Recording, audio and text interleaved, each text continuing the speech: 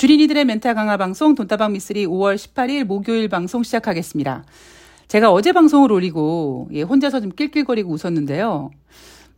제 성격을 좀 돌아보면 저는 뭐 선하다, 악하다 그런 기준이 아니라 그냥 선천적으로 좀 지랄 맞은 성격입니다. 그러니까 얼만큼 지랄 맞냐면 고집이 좀 일단 세고요. 그리고 지고는 못 살고요. 그리고 무엇보다 제가 당한 만큼 이자 쳐서 갚아줘야 된다. 뭐 이런 생각을 하고 사는 사람입니다.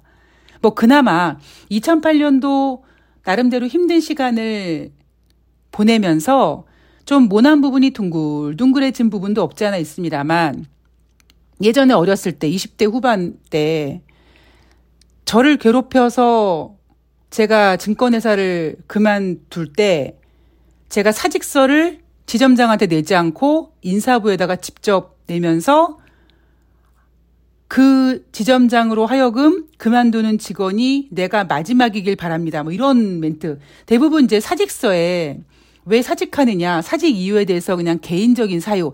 아무리 뭐 안 입고 치사하고 뭐 억울한 부분이 많지만 그래도 개인적인 사유라고 쓸 텐데 저는 이제 그러질 못하는 성격이거든요. 제가 참 방송에서는 다 소개해드리지 못하지만 제가 이 복수를 좀 많이 했습니다, 살면서.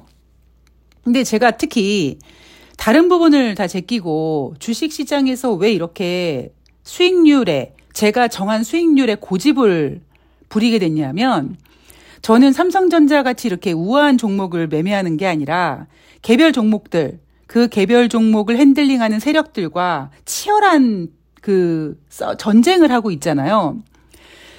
그래서 예전 같은 경우 제가 정말 수많은 매매를 하면서 내가 이 정도 선에서만 내가 수익 먹고 팔게 라고 이제 쭉 매수하고 이제 기다리고 있으면 이 세력들이 그 시세를 안 주는 거예요.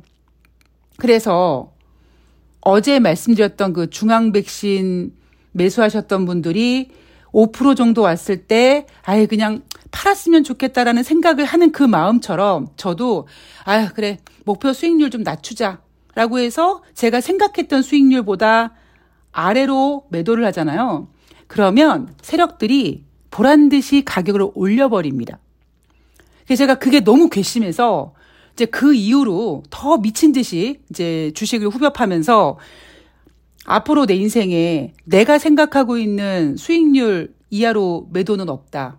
그렇게 이제 정했습니다. 그러다 보니까 어떤 저의 이런 그 생각을 읽지 못하신 분들은 이제 중앙백신 같은 경우에는 제가 맨 처음에는 5% 수익률을 이제 약속드렸고 좀 기다렸다가 5% 수익률이 한 두세 번 정도 기회가 왔었는데 저는 이미 예정됐던 시간보다 좀 오래 기다리게 됐기 때문에 수익률을 높여드려야겠다라는 다짐을 했던 사람이고 그러다 보니까 목표 수익률 5%에 이제 만족하지 못하는 거예요. 그래서 중앙백신 매수하신 분들은 5% 됐으니까 저가시나 좀 팔지라고 할 텐데 저는 그게 용납이 안 되는 겁니다. 제가 이런 어떤 그 고집, 저는 똥고집이라고 얘기하고 싶진 않습니다. 저는 굉장히 올바른 고집이라고 생각이 들고요. 이런 고집을 부리게 된 이유가 그 매매를 하면서 내가 이제 어느 정도 이 종목의 움직임, 이 종목이 어느 정도까지 가격을 올릴 거라는 거를 안 상태에서 내가 목표 수익률을 정하고 근데 세력들이 그 가격을 주지 않고 그래서 그거를 포기하고 내가 목표 수익률을 낮추고 매도하는 순간 가격을 올려버리는 이런 어떤 그 수작질을 제가 알기 때문에 시간이 걸리면 수익률을 높일지언정 목표 가격은 높이지 않는다라는 것이 저의 그 투자 원칙이 돼버린 것 같아요. 근데 이제 이런 내용을 잘 모르시는 분들은 이제 아마 그 기다리시는 동안 좀 많이 힘드실 수 있는데 하여튼 저는 그렇습니다. 예. 어쩔 수가 없어요. 이렇게 생겨먹은 사람이기 때문에 어쩔 수가 없고요. 자, 오늘 돈다방 미쓰리는요. 5월 17일 수요일 뉴욕 증시 마감 현황을 전해드릴 텐데 뭐 전할 내용 없습니다.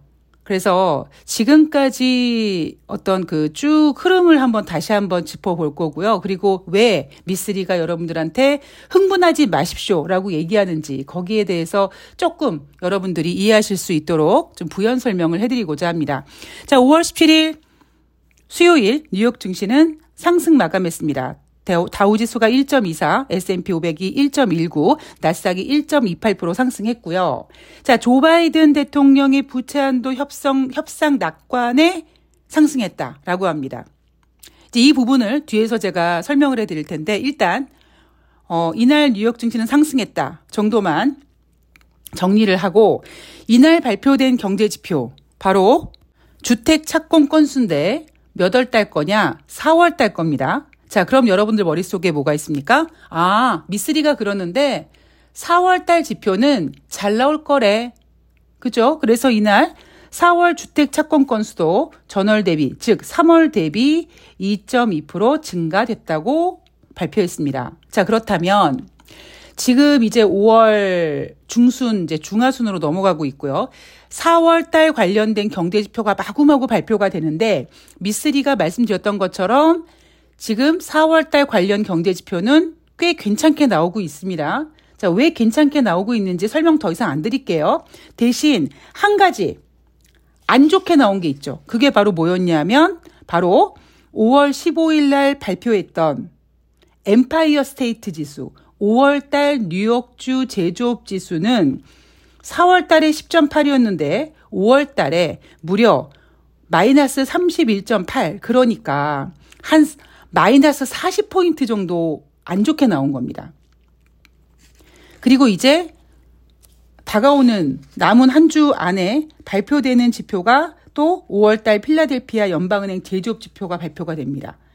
자, 5월 달에 발표되는 4월 달 관련된 경제 지표는 대부분 잘 나오는데 그 잘 나오는 이유는 3월 달에 실리콘밸리 뱅크 사태가 있었던 것뿐이고 그런데도 불구하고 엠파이어 스테이트 제조업 지표나 만약에 필라델피아 연방은행 제조업 지표까지 부진하게 나온다면 미쓰리가 지금 되게 경제를 잘 보고 있구나라고 생각하시면 될 것 같아요.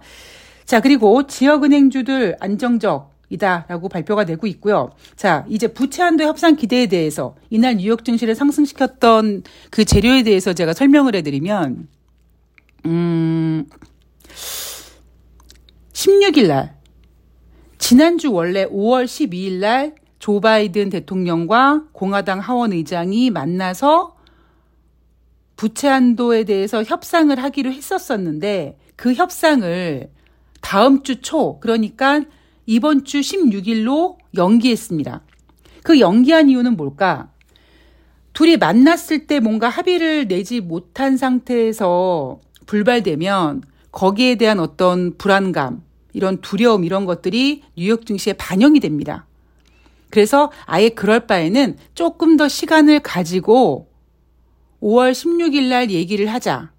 그리고 어차피 조 바이든 대통령은 5월 16일 날 공화당 하원 의장과 협상이 될지 안 될지는 상관없이 이제는 G7 회의를 위해서 일본으로 출국을 해야 됩니다. 그래서 미쓰리 생각에는 12일 날 협상을 해서 안 되고 그리고 일본으로 출발하기 전에 또 협상해서 만약에 안 됐을 때 그 불안감, 쟤네들은 뭐야, 계속 만났는데도 협상을 못하네. 연병 이번에 미국 디폴트 되겠는데 하는 어떤 그런 불안감이 시장에 반영될까 봐 오히려 그 불안감을 축소시키기 위해서 12일 날 협상을 16일로 미뤘고요. 물론 16일 날도 협상이 결론 나지 않고 그냥 끝났습니다. 그리고 조 바이든 대통령은 일본으로 날아가야 돼요. 자, 조 바이든 대통령이 여러분, 제가 새날에서 그랬나요? 굉장히 이 정치적으로 능구렁입니다. 능구렁이. 예. 아주 능구렁입니다. 그래서, 이제 제가 개인적으로 좀 불만스러운 게 뭐였냐면, 그 윤석열이 조 바이든 대통령을 만나면 그 윤석열 특유의 그 모질란 그 표정이 있잖아요. 그 웃는 그 표정. 그런데 윤석열은 그런 표정을 짓는 반면에 조 바이든 대통령은 웃기는 하는데 정말 그 조 바이든 대통령의 그 능글능글한 웃음 속에 정말 많은 메시지가 담겨져 있거든요. 그래서 그 둘이 같이 한 장면에 담겨져 있는 샷을 보면 좀 개인적으로 제가 윤석열은 별로 좋아하지 않지만 윤석열은 싫어하지만 대한민국 국민으로서 자존심이 좀 상합니다. 자, 그만큼 조바이든은요. 이 정치계에서 아예 그냥 달코 다른 사람입니다. 자, 그런 사람이 12일 날 협상을 미루고 16일 날도 결론이 나지 않았습니다. 결론 나지 않은 상태에서 G7으로 G7 회의를 하기 위해서 일본으로 날아갑니다. 그러면 원래 일정은 5월 24일까지였죠. 뭐 호주도 방문하고 그런다고 했는데 지금 협상이 잘 되지 않으니까 그 일정을 뒤로 하고 21일 G7이 끝나고 바로 21일 귀국하는 일정으로 잡아놨습니다. 그러면 미국 시간으로 5월 16, 17, 18, 19, 20, 21일, 6일 정도 남았는데 뉴욕 증시 기준으로는 한 3일 정도 부채 한도 협상이 완성되지 않았다는 어떤 그런 불안감을 유지한 채 증시가 움직이지 않겠습니까? 자, 여러분, 조 바이든 대통령은요, 지금 재선을 생각하고 있는 사람입니다. 재선을 생각하고 있기 때문에 경제, 특히 주식시장이 무너지는 걸 원치 않습니다. 그래서 조 바이든 대통령은 일본으로 출국하기 전에 기자회견을 통해서 미국이 채무 불이행 상태가 되지 않고 예산에 대한 합의에 이를 수 있을 거다라는 확신을 갖고 있다라고 했습니다. 자, 협상된 거 아니에요, 여러분? 자, 그러자 케빈 메카시 하원 의장 같은 경우는 뭐 협상할 거니까 자, 결국 우리가 디폴트 되는 일은 없을 것이라고 생각을 한다라고 얘기합니다.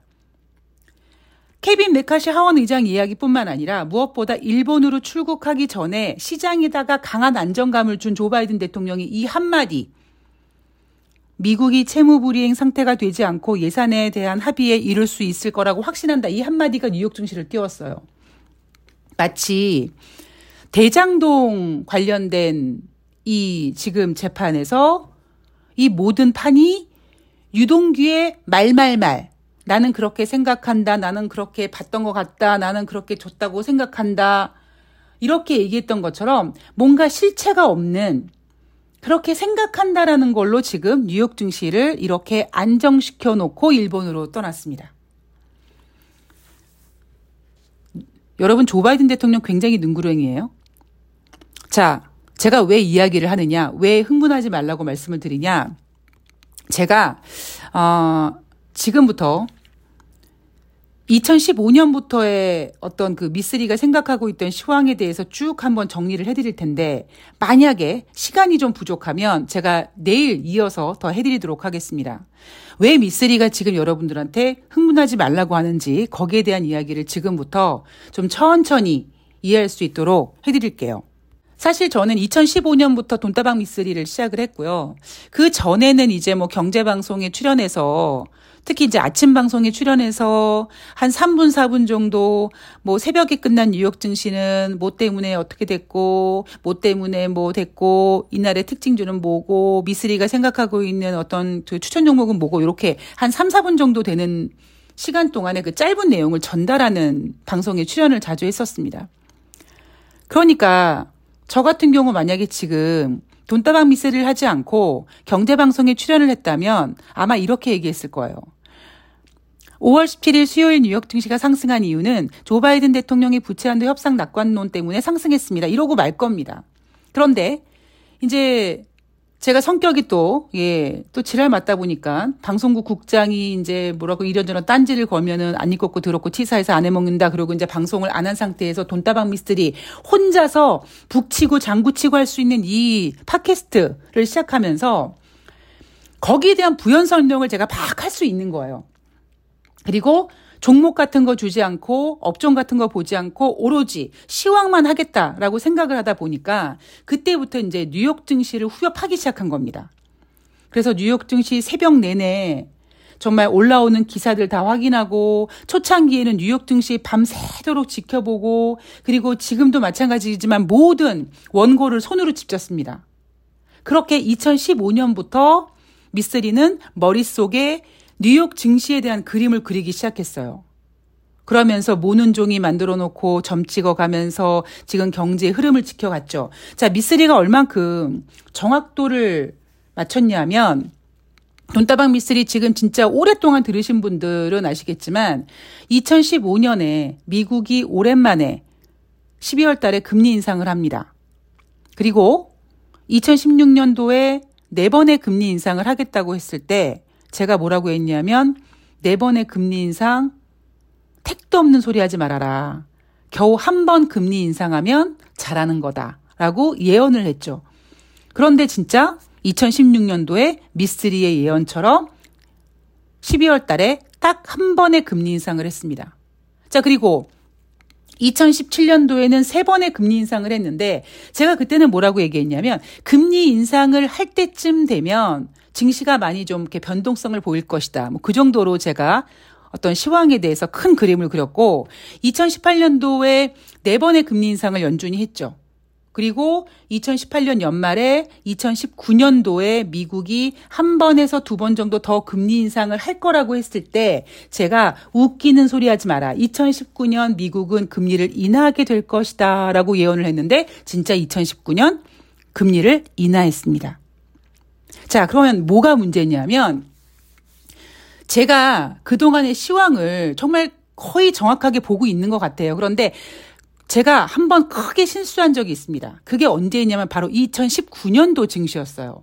그때 팟캐스트에 뭐 고장난 시계도 하루에 2번은 간다 뭐 이런 식으로 뭐 너는 그렇게 계속 비관론만 쓸 것이냐 이런 식으로 악플이 달렸었습니다. 그게 왜 그러냐면 제가 뭘 놓쳤냐면 큰 흐름을 보고 오히려 2019년도 미국이 금리를 인하할 거라는 것까지도 봤으면서 금리를 인하하면 주식시장에 어찌 보면 돈이 다시 풀려서 들어올 것이고 그럼 증시가 좋아질 거라고 생각을 했었어야 되는데 저는 그냥 그때 유동성만 생각하고 금리를 인하할 거라고만 생각을 했지 그 판이 다시 커질 거라는 거를 놓친 거죠.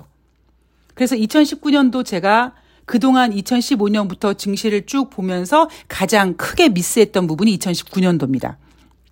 그러다가 2020년도에 이제 코로나가 터지고 다시 저도 이제 정신줄 잡고 제가 놓친 부분을 체크하면서 지금까지 2023년도까지 이렇게 시황을 보고 있는데 지금 증시 같은 경우는요. 제가 며칠 전에 방송에서도 말씀을 드렸지만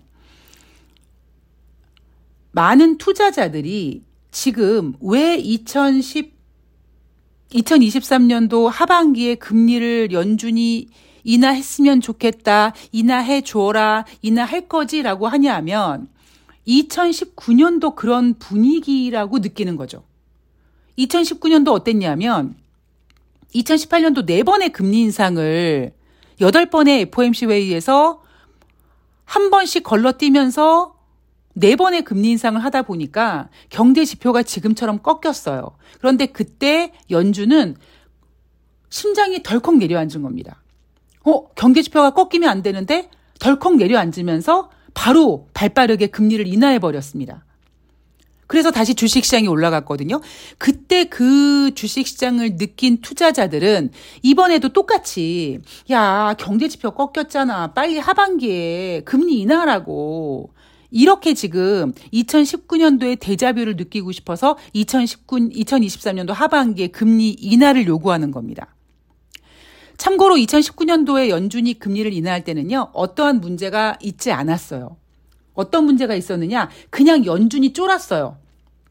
자기네들은 자신감 있게 그래도 뭐 그냥 천천히 금리 인상을 25bp씩 했는데 경제 지표가 막 둔화되는 모습이 보이니까 쫄아가지고 아무런 악재가 없이 단순히 경제 지표가 꺾인다는 이유만으로도 금리를 인하해버렸습니다.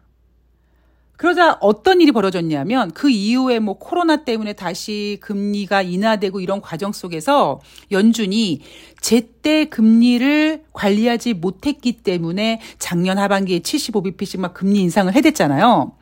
그게 제가 뭐라고 올해 하반기에 분위기를 전달하고 있습니까? 지금 투자자들은 하반기에 연준이 금리를 인하했으면 좋겠다라고 생각하지만 연준은 2019년도에 금리 인하했던 것에 대해서 굉장히 큰 실수라고 생각을 하고 있고요.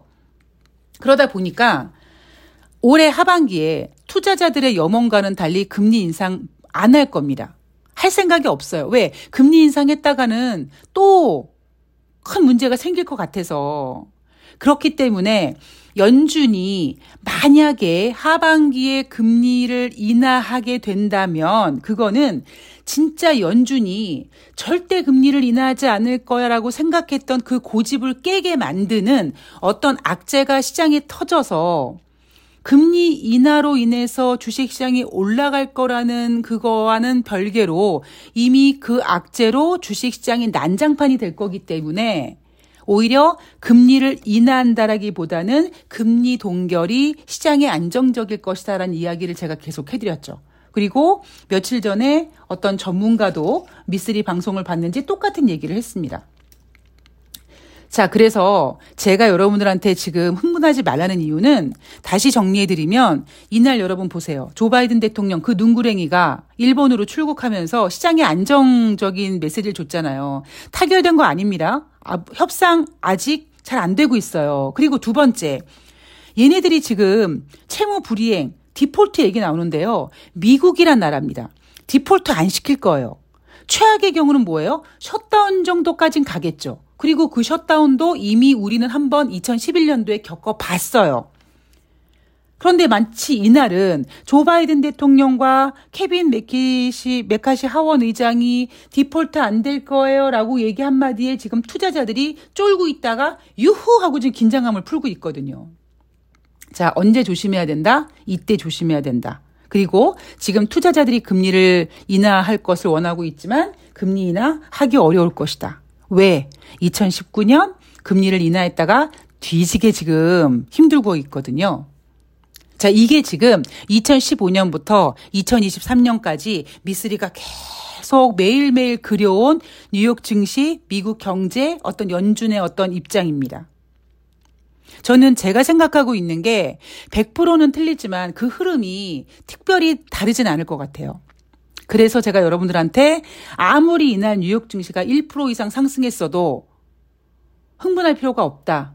왜? 이날 뉴욕 증시는 조 바이든 대통령이 12일 날 협상을 16일로 미루고 16일 협상이 잘 안 됐는데 그거를 갖다가 자기가 일본으로 가야 되니까 일본으로 간 사이에 미국 시장이 불안해할까 봐 안정적인 메시지 하나 툭 던지고 일본으로 간 겁니다. 근데 이 안정적인 메시지가 뭐예요? 협상 됐어요가 아니라 미국 디폴트 안 될 거예요 랍니다. 미국 디폴트 안 될 거예요. 해봤자 셧다운이라고요. 그게 조 바이든 대통령이라는 능구렁이가 시장에 던져준 선물입니다. 우리는 거기에 절대 현혹되지 마소 이거고요. 그리고 또 하나 흥분하면 안 됩니다. 우리가 지금 그 대장동 관련돼서 유동규가 법원에서 개그맨 취급을 당한다고 하죠? 왜겠습니까? 말뿐이잖아요. 그러니까 지금도 이 부채한도 협상이 뭐예요? 아직 결론이 나지 않고 그냥 말뿐이고요.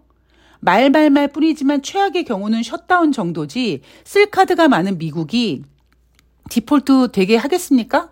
셧다운만 됐을 때도 미국의 신용등급이 강등됐는데 미국은 그런 꼴을 못 봐요. 특히 지금 러시아 저러고 있죠. 중국이 막 견제하고 있죠. 이런 상황 속에서 미국은 꼿꼿하게 우리 잘났어라는 걸 계속 보여줘야 되기 때문에 절대로 디폴트 시키지 않을 겁니다.